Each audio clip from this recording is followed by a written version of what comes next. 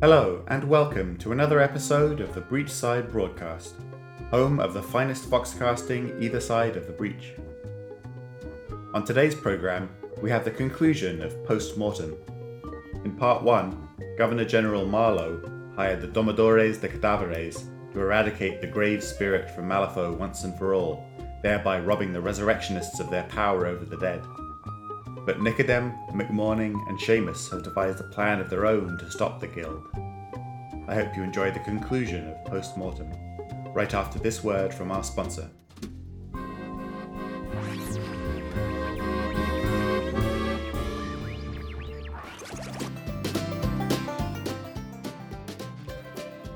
This episode of the Breachside Broadcast is brought to you by the Domodores de Cadaveres. When you need a true artist of death who moves to the rhythm of corpses and keeps time with the vilest necromancers, contact the Domodores de Cadaveres. Our troupe will banish the shambling zombies from the dance floor with dazzling displays of artistry.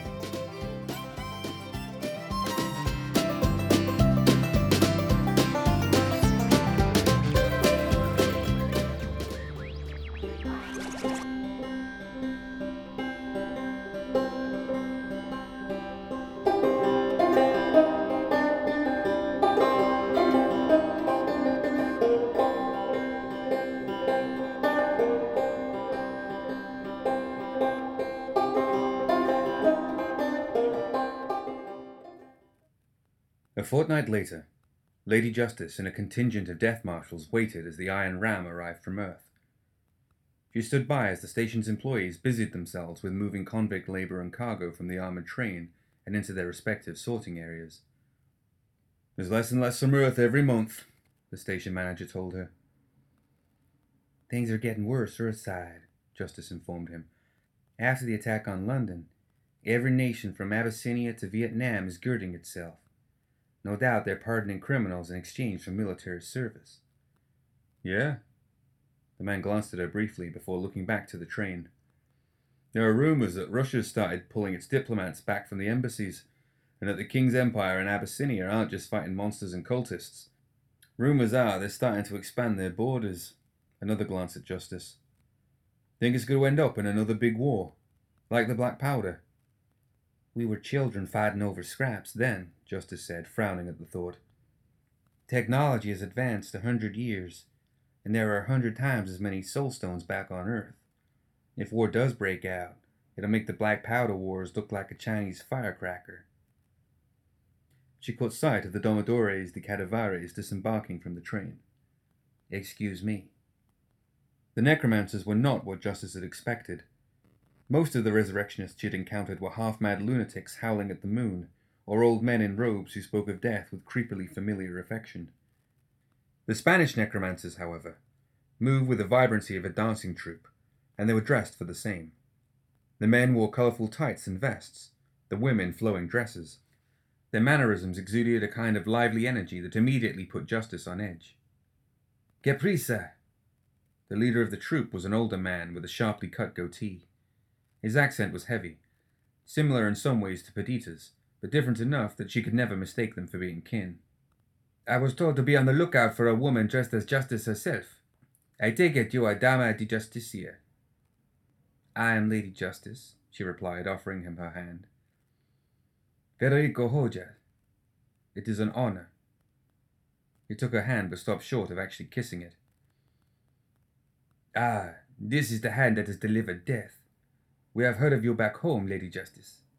Nothing unflattering, I assure you, but words of your strength and beauty, if you forgive my choice of words, do not do you justice." She tried to ignore the flush she felt in her cheeks. "If you'll follow me, we have prepared temporary quarters for you in the Enclave. The escort is waiting just outside the station."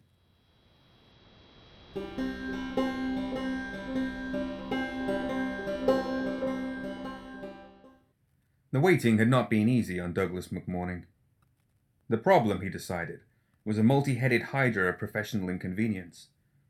The plan they had concocted was one problem. It was an ugly, desperate thing, confined by its reckless urgency. The other issue was deadlines. He wasn't accustomed to deadlines. The joy of working with corpses was that they didn't rush him. He could work at his own pace and take each cadaver as it arrived on his table without having to worry about things such as schedules. He could get lost in his thoughts as he opened a body up, and more than once he had returned from his thoughts to find that the corpse had rotted away in his mental absence. Sometimes there was even a different corpse entirely beneath his knife. Once he'd stopped paying attention and nearly dissected Sebastian. McMorning hunched forward, narrowed his eyes, and looked suspiciously around the room in search of his assistant. He wasn't anywhere in sight, but just to be sure, he checked under the table and behind the autoclave. He had begun to suspect that Sebastian was actually two people, and that they were playing an elaborate trick on him. Fortunately, he had gotten wise to their ruse. Now that he knew what they were planning, he had made certain that they wouldn't find his notes. He had hidden them on top of the chemical shelf, far out of reach of Sebastian, or even two Sebastians standing on each other's heads.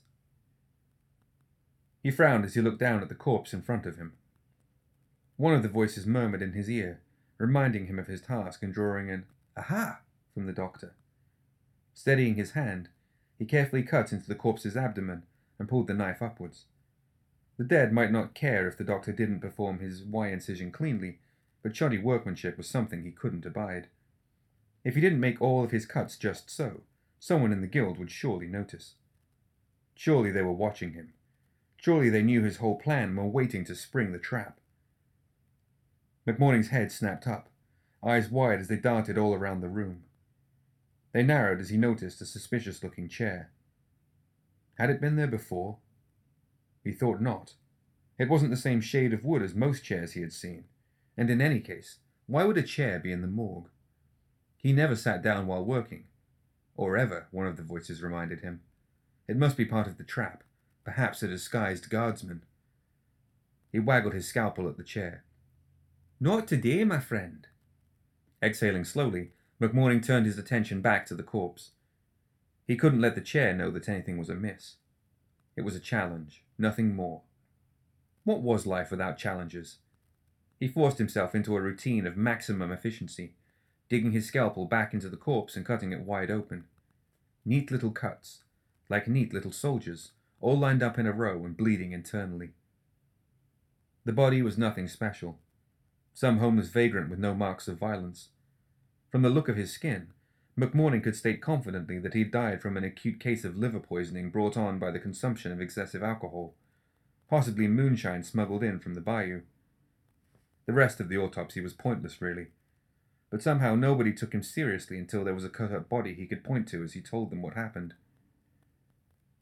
It was strange how they barely paid attention when he did that in the morgue, but screamed and yelled when he did it in their offices. It was probably Sebastian's fault. He had a face that inspired screaming.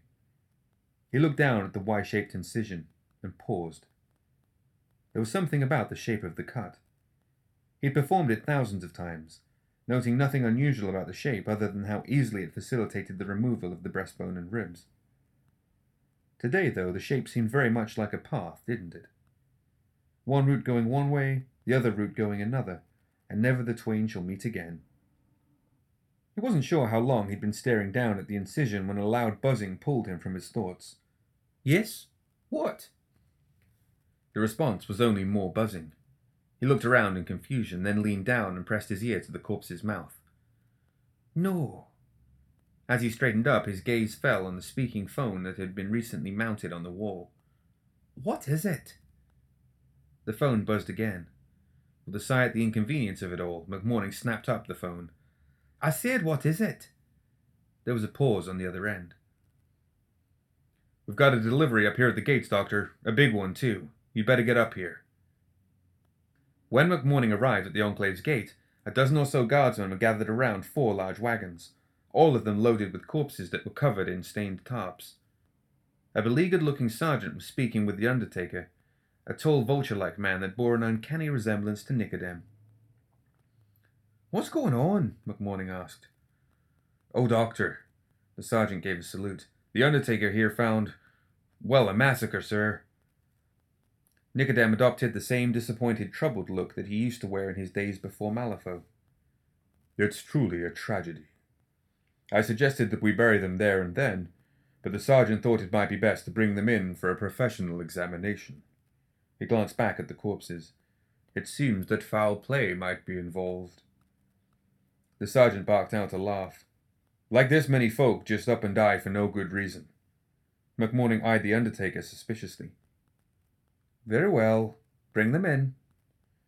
The sergeant motioned to the other guardsmen. Okay, but fair warning, Doc, there's a lot of them.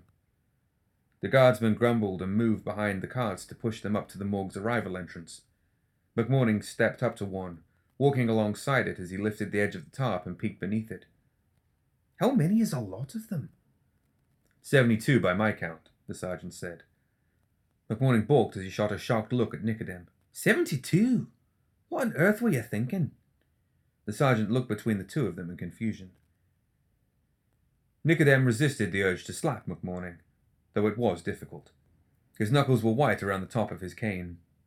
I did not want to leave any behind, in case it was the one that held the clue to the murderer's identity. He glanced towards the sergeant.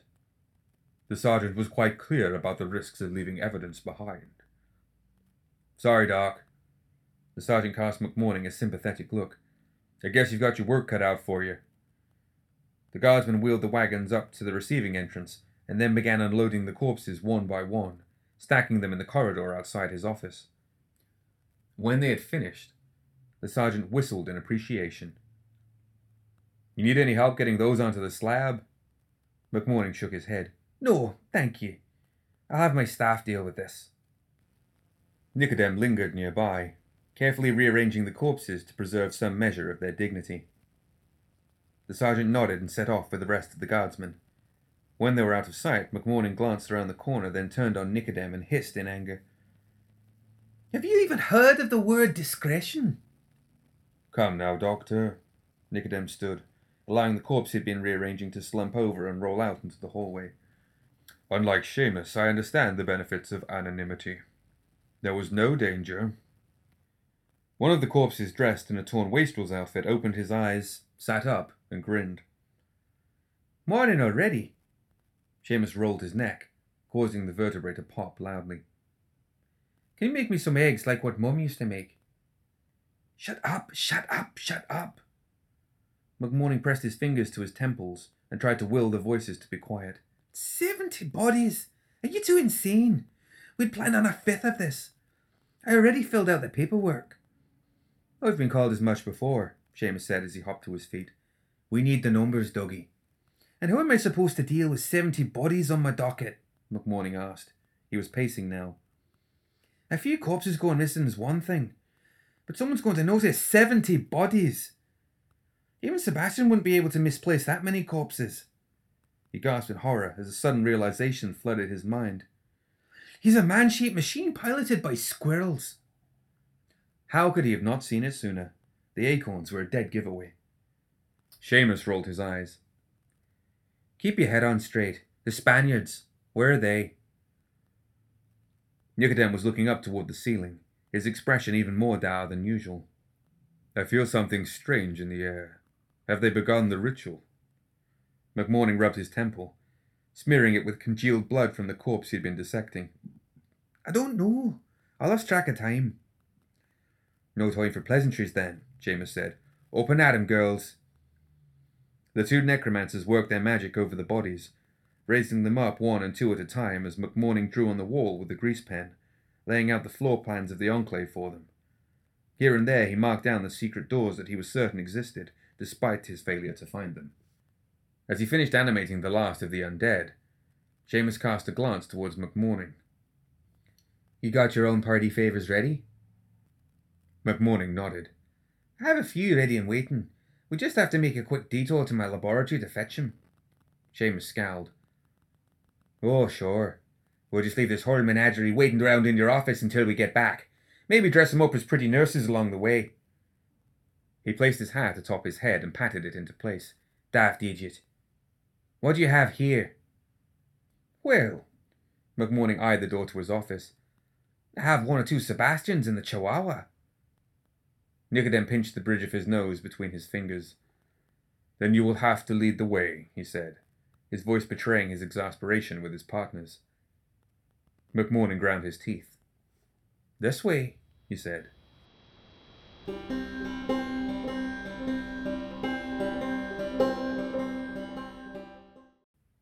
An empty library had been reserved for the ritual, and the Spaniards had wasted no time in preparing it.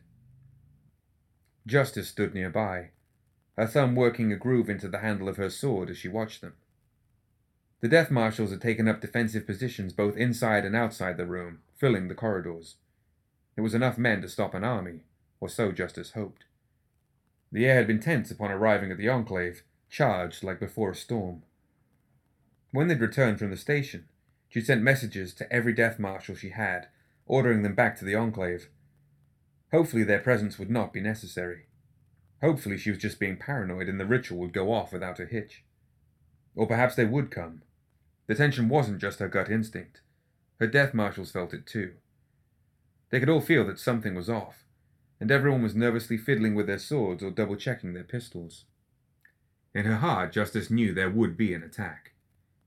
It didn't matter if it was a handful of necromancers hurling bodies at the gates, or a massed army of stitched horrors spilling out from the Undercity. Something was going to happen, and she would be ready. She shook her head and turned her attention to the ritual. It was like nothing she'd ever seen before. In the center of the library stood a large cauldron, made from ancient pockmarked stone. The images carved into its sides had long since faded, but Justice could feel the aura of something old and powerful about it. Earth's old magic, untarnished, even by the world's dwindling power. She suspected that nothing else like the cauldron existed anywhere on Earth, or even Malifaux, and standing so close to it wasn't doing anything to settle her nerves. She wasn't sure what sort of favors Marlowe had called in to gain access to the cauldron, but she was starting to wonder just what sort of person he'd been before being assigned to Malifaux. He knew an awful lot about her, she realized, but she knew very little about him. Federico led the necromancers as they performed a slow dance around the cauldron, speaking in hushed, rhythmic Spanish. Every few steps, one of them would deposit a single soul stone into the cauldron, causing the gem to peel away into flecks of what looked like glowing ash. Every time they dropped a soul stone into the cauldron, their dance picked up speed. A priceless, unique artifact in a king's fortune in soul stones, Justice mused. But if it works... Even as she wondered whether it would work, she felt the ritual begin to take effect. Her power, linked to the magic of death itself, was being drawn towards the cauldron's depths. It wasn't like losing herself. It was more like something else had latched onto her unnoticed, and now it was being pulled away like a tick or a leech that hadn't yet abandoned its grip on her soul. A vague sense of relief flooded through her as she felt her strength lessen, and the feeling unnerved her. Her death marshals watched the ritual intently, and their shifting feet and nervous glances made it clear that they weren't sure if what they were feeling was right or not. Suddenly, screams and gunfire rang out from somewhere in the building. Justice's head snapped to the side, toward the door as she pushed thoughts of the cauldron out of her mind. "Be ready. They've breached the gate." "How?" a marshal asked. "It doesn't matter. We mustn't let them stop the ritual." Her voice filled with confidence, inspiring those around her. "We hold our ground here. Don't let anything pass through those doors. The rest of the Enclave will have to defend itself. Our mission is the Spaniards and the cauldron." The sounds of fighting and dying only increased. Her friends and co-workers were out there, fighting and dying to the threat she'd devoted her life to fighting. She wanted, needed to be out there fighting with them, but her duty held her back. Marlowe's words returned to haunt her. Were they dying because she'd failed to eliminate the resurrectionists in a timely manner? Was their blood too on her hands? She looked back to the Spaniards. They had not paused in their ritual. She suspected that they could not stop it once it had begun, lest they risk its failure. She drew her sword and held it in front of her. With luck, the rest of the Enclave would rally and reinforce them. Unless they're all dead, she thought. How else could they have breached the gate?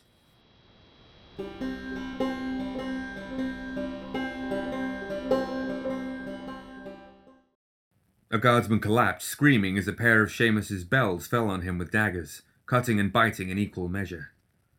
"Don't render them useless," Nicodem scolded. "We need their corpses." Seamus rolled his eyes. "He's off, girls. He's one of the party now." The bells withdrew, and Nicodem raised the dead guardsman to his feet. Blank-eyed and still bleeding, the guardsman turned and joined the others attacking a barricade that had been hastily constructed by office workers. As they broke through the pile of filing cabinets, the hapless accountants and secretaries inside sent up a chorus of screams. Not that one! McMorning winced as one of the accountants was cut in half by a sword-wielding zombie. She organizes the birthday parties. Get with the game, doggy, Seamus called. He opened fire with his flintlock as a guardsman came around a corner, catching the young man in the temple, and he fell without a word. With a whistle, Seamus tossed the battered dress to the ground in front of him and animated his corpse. The zombie climbed to his feet while pulling the dress over his head. Try to stay toward the back, Seamus murmured in a stage whisper to the zombie. I've a reputation to keep. Faster, you two, Nicodem called. More are coming. A hand grasped McMorning's leg. A wounded secretary had tucked himself under his desk, clutching an oozing gut wound. McMorning, help me, the man wheezed. His face was pale and pained. McMorning clenched his teeth. He reached down, patted the man's shoulder with one hand, and then reached in and pulled his guts out with the other. He pulled until there was nothing left in the man to pull, and his screams and flailing limbs had both stilled. McMorning looked up to find Nicodem watching him. That seemed excessive, the stately necromancer noted. Come, I can feel the ritual building. We do not have much time.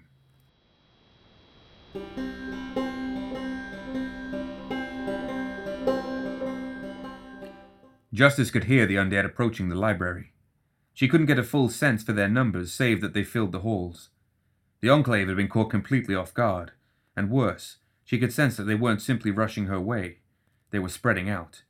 They were diversions. Anyone who came to help them would have to fight through the horde just to reach the library. It was a nuanced strategy, and one that was uncommon among necromancers. Most of their number simply pushed their hordes forward, trusting to the weight of bodies to accomplish their goal. This attack, though, had a familiar sort of cunning to it. It was the same necromancer who had attacked the Enclave last year, the same one that had nearly killed her years ago at the ruined observatory. Do you feel it? The Death Marshal asked. Justice nodded slowly. Aye. There's someone powerful controlling these armies. Ready yourselves. We fight to the last if we have to. No one disturbs the ritual until it is complete. Understood. The reply was echoed by the other Death Marshals in the room. She glanced behind her. The Spaniards continued their dance, which was beginning to pick up speed. Their muscles strained and their clothes were soaked with sweat, but they refused to stop. The urn was now 3/4 full of glowing soulstone ash, and the pull was stronger. She mentally urged them to hurry, knowing they could not.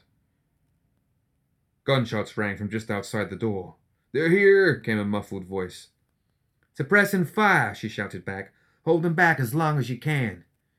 She darted forward, opening and slipping through the doors. The corridor was filled with her Death Marshals. Some stood, others knelt. They formed a gun line that had opened fire on the undead shuffling down the corridor. Stumbling zombies in guild uniforms marched in the front ranks, taking the bulk of the gunfire even as they fell limp. Their falling bodies formed a kind of barricade, slowing the corpses coming behind them, but it also robbed the Death Marshals of clean shots. A confused voice drifted down the hallway. I think it's over here. Justice and her men aimed their guns down the opposite end of the corridor. They almost fired, but she held up her fist at the last moment. Hold your fire. Dr. McMorning wandered into the hall. He blinked in surprise as he stared down the barrels of 24 Death Marshal Peacebringers. Hello there. I was just... Doctor, Justice saw that he was bloody up to his elbow on one arm. Quickly, get over here. What? McMorning asked. His hands held up defensively in front of him. He only had 2 scalpels stashed in his gloves, but nevertheless he was pretty sure that he could take about half the Death Marshals down without trouble. The other half, though... I was just looking for someone. Short, dark hair. No time. She lunged forward, grabbed his clean wrist, and dragged him back behind the gun line into the library. You'll be safe in here. Don't touch anything and don't disturb them. She gestured to the dancing necromancers. What? Really? McMorning asked. Just like that? He approached the cauldron and leaned forward to examine it. stopping just outside the Domadore's ritual circle. "Help us, please!" The gargled feminine cries came from the hallway. "I'll get her," a death marshal shouted as he broke formation. He rushed down the hall to where more injured women were appearing. Justice's head snapped up in horror. "No!" she shouted. "It's Seamus!" She was gone in an instant, leaving McMorning behind in the library with the rest of her waiting death marshals. The marshal heard her warning too late. He grabbed the fallen woman's arm to help her up, but she pulled him down with inhuman strength. With a grin that revealed the missing half of her face, the undead woman drew a letter opener and stabbed the surprised marshal in the face. "Damn it!" Justice darted forward, her sword cutting twice, taking both arms and then the head from the woman's body. She grabbed onto her marshal and pulled him back toward the gun line. "We need reinforcements," another marshal called, reloading his pistol as fast as he could. The mindless dead surging down the corridor were making slow but steady progress. For every body that fell, 4 more joined them. Guardsmen and office workers, their bodies still warm, joined the ranks of those who looked like they'd been dead for weeks. "We won't be getting any," Justice said grimly. "Commander!" a voice called out from the library. She spun around as the marshals opened fire on the ceilings and walls. Nails shrieked as they were torn from wood, and pieces of destroyed ceiling fell from overhead. The undead had begun to tear through the walls and ceiling in an attempt to enter the library. Laughter echoed down the corridor, drawing Justice's attention back as a grinning madman in a top hat appeared. He was surrounded by dead women in cathouse dresses, who shuffled around him in a protective wall of dead flesh. He thumped his hat up at Justice, and whistled appreciatively. "Hey there, love," he crooned. "Ain't I a sight for sore eyes?" She could hear the faint click-thump sound of a metal leg, and beyond the wall of zombies, a bald man dressed in finery appeared, his sour expression reminding her of a man who was impatiently waiting for an air car. He waved his hand at the wall of zombies, imbuing them with unnatural vigor, and in that instant, she realized that he was the true commander of the undead arrayed against them. He was the one she'd sensed earlier, the one that she'd been hunting for the better part of a year. "Fall back," she commanded. The marshals moved in formation, firing at the oncoming wave even as they retreated into the library. They pressed their bodies against the door, a wall of living flesh to hold off the press of the dead outside. Justice joined the others in fending off the zombies clawing their way in through the walls. The horizontal planks had been pulled up all around them, but the vertical support beams were made of stronger stuff and were holding. The zombies were effectively pinned between all the heavy wood, and they were unable to dodge her blade or the weapons of her marshals. The dead zombies formed a barricade that kept the ones behind them at bay. As she worked, Justice spared another glance at the ritual. The cauldron was almost full now, and the Spaniards were a whirlwind of dancing and breathless chanting. McMorning stood near the ritual, seemingly in shock. His eyes were gaping at the sight of the glowing cauldron. She shook her head in sympathy. Even down in his morgue, he'd probably never seen a walking corpse in his life. The sight had clearly pushed the eccentric doctor well into a state of shock. A knock came from the library doors. Little dove, please don't spurn my love," the Irishman sang. He waited for a moment. "No? Then I'll invite myself in." The doors exploded inward, and a towering monstrosity charged through, taking down every marshal in front of it. Justice had seen its kind before, a construct pieced together from the flesh and bone of multiple corpses. It looked fresh, as if it had been cobbled together just moments earlier. It hurled the death marshal aside like she was no heavier than a pillow, then crushed another under its wide foot. A flood of zombies poured into the breach it had made, and fell upon the scattered marshals. Justice waded into the horde to aid the fallen. The construct swung a skull-crushing blow her way, but she dove under it and slashed at the thing's knees, only to feel her blade connect with the steel plates that protected its joints. Undeterred, she reversed her slash and cut the knee open from the back. The construct teetered and fell without a sound, crashing down on its smaller kin. She put her blade through the monstrosity's brain and was rewarded with its final death. Suddenly she felt a flintlock pistol press against her temple. The barrel was still warm from a recent shot. Seamus was close enough she could smell the whiskey on his breath and feel the twisted, laughing madness of his soul. "Hello, my sweet," he whispered. as if to a lover. She snapped her head to the side as the gun went off, and the bullet tore a painful path along her forehead, cutting a deep groove in her skin. "Hold still," the Irishman snapped, backhanding her hard enough to send her into a spin. Her reflexes kicked in, and she turned the fall into a roll and tumbled out of his reach. "Go get her," he commanded. The whorehouse zombies rushed Justice with knives and grasping claws.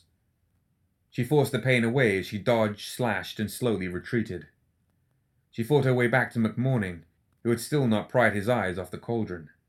He was babbling to himself, nonsense about camels and curses and 3 blessed kings of Britain.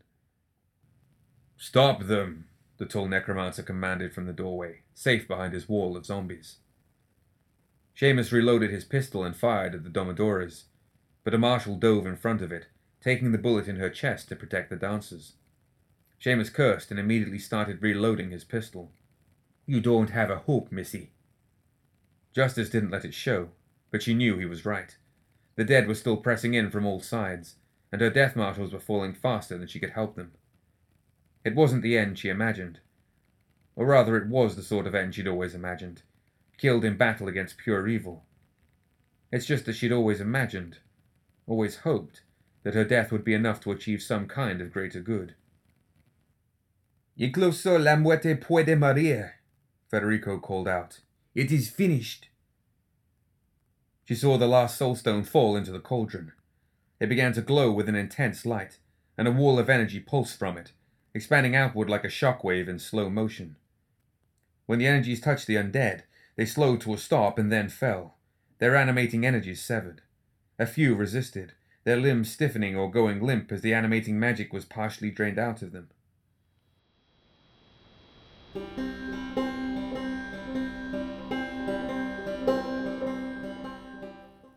"No!" Seamus cried out as one of his bells crumpled before him. Nicodem's undead fared somewhat better, but the 2 necromancers had little choice but to retreat from the expanding pulse of energy. As the energy washed over Justice, she felt her senses leave her, plunging her back into a world of true darkness. She staggered down to one knee, her head lowered as she tried to quell the panic in her heart. "Now," Lady Justice cried, "take them out." The remaining death marshals regrouped and moved through the remaining undead toward the necromancers, cutting down any that still stood against the cauldron's magic. The zombies seemed too weak or confused to put up any sort of resistance. Seamus shouted one last time to McMorning, "Do something!"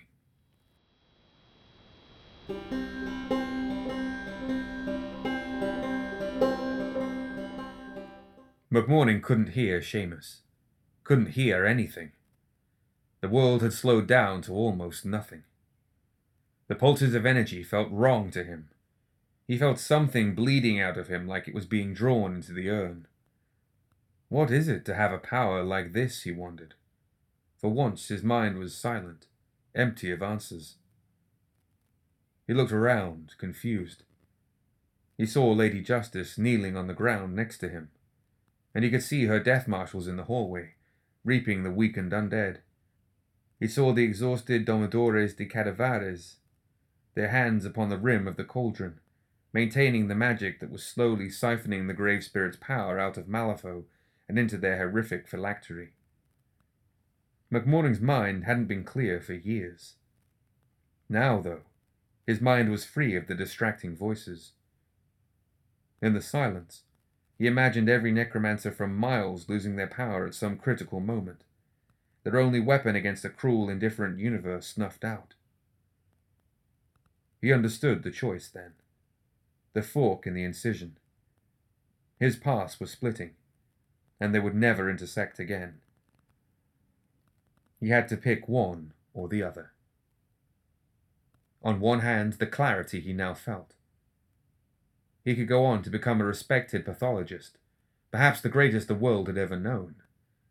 Even if he did nothing more than publish his discoveries on plastic surgery, he would be wealthy and respected for the rest of his career.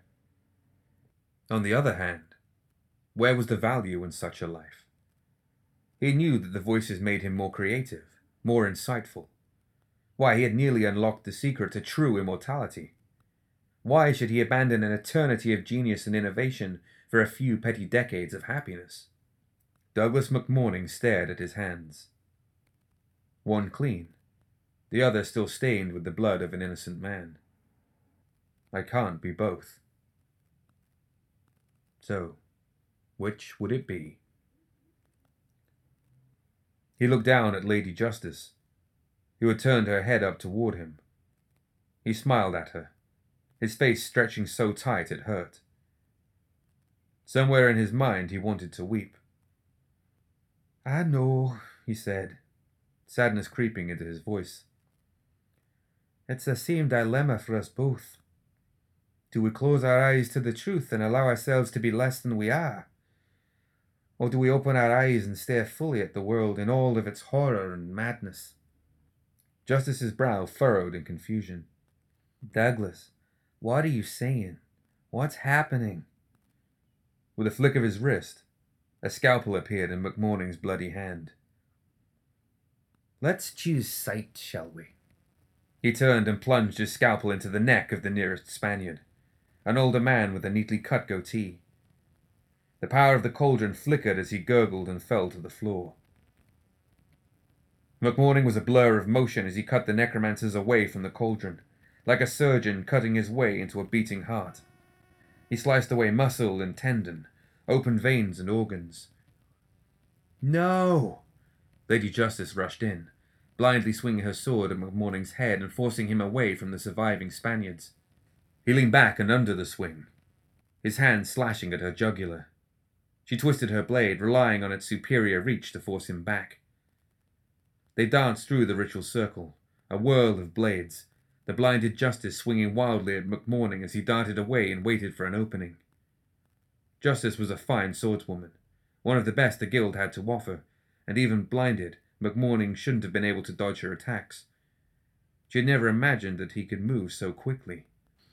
He dodged a slash, then used the opening in her offense to dart back toward the cauldron and cut open the artery of another Spaniard.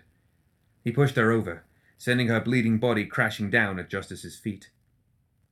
From his coat he produced a vial of rancid green ichor and broke it in the face of the remaining two necromancers, whose skin began peeling and blistering as the cloud of fast-acting poison did its work. The necromancers clung to the side of the cauldron in defiance, fueling its magic through sheer willpower and determination. She roared, "Traitor!" and charged him, knocking aside his scalpel, cutting him from stomach to shoulder.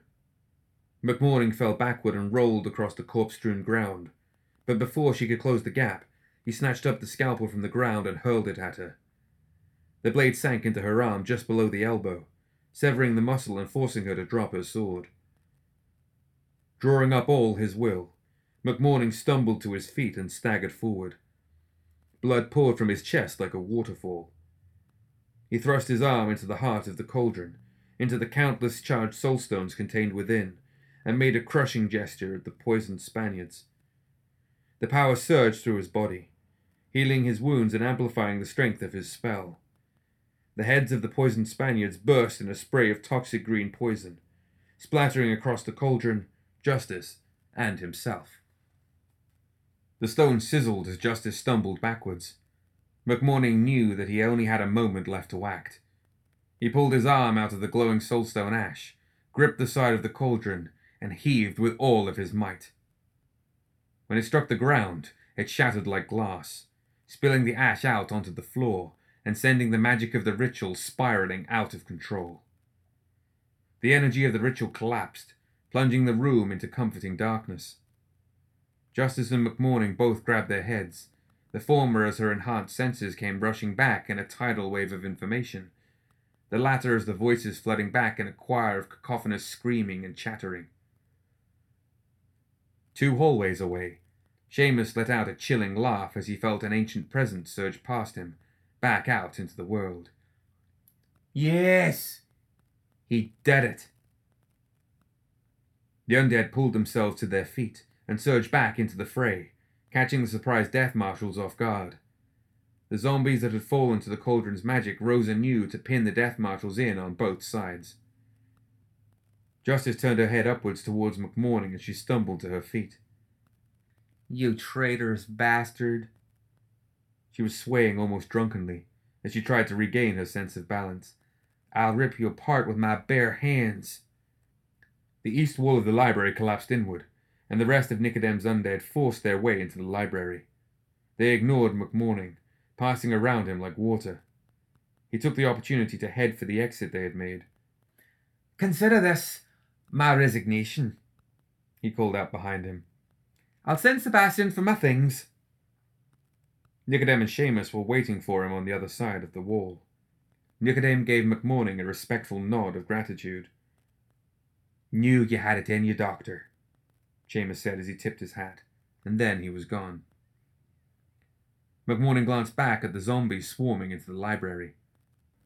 Think that will kill her? Nicodem snorted. Doubtful. He started retreating down the hallway, not even bothering to look back at Justice, who was at the heart of a growing circle of fallen zombies and rallying death marshals. She's annoyingly tenacious.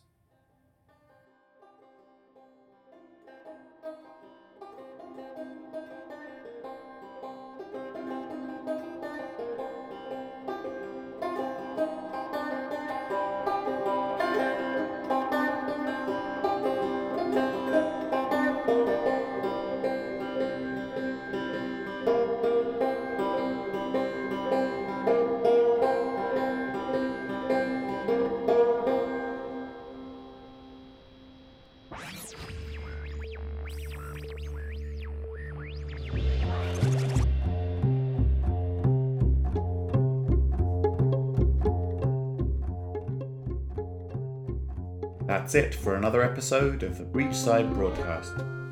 Join us next time for more Tales of Malifaux.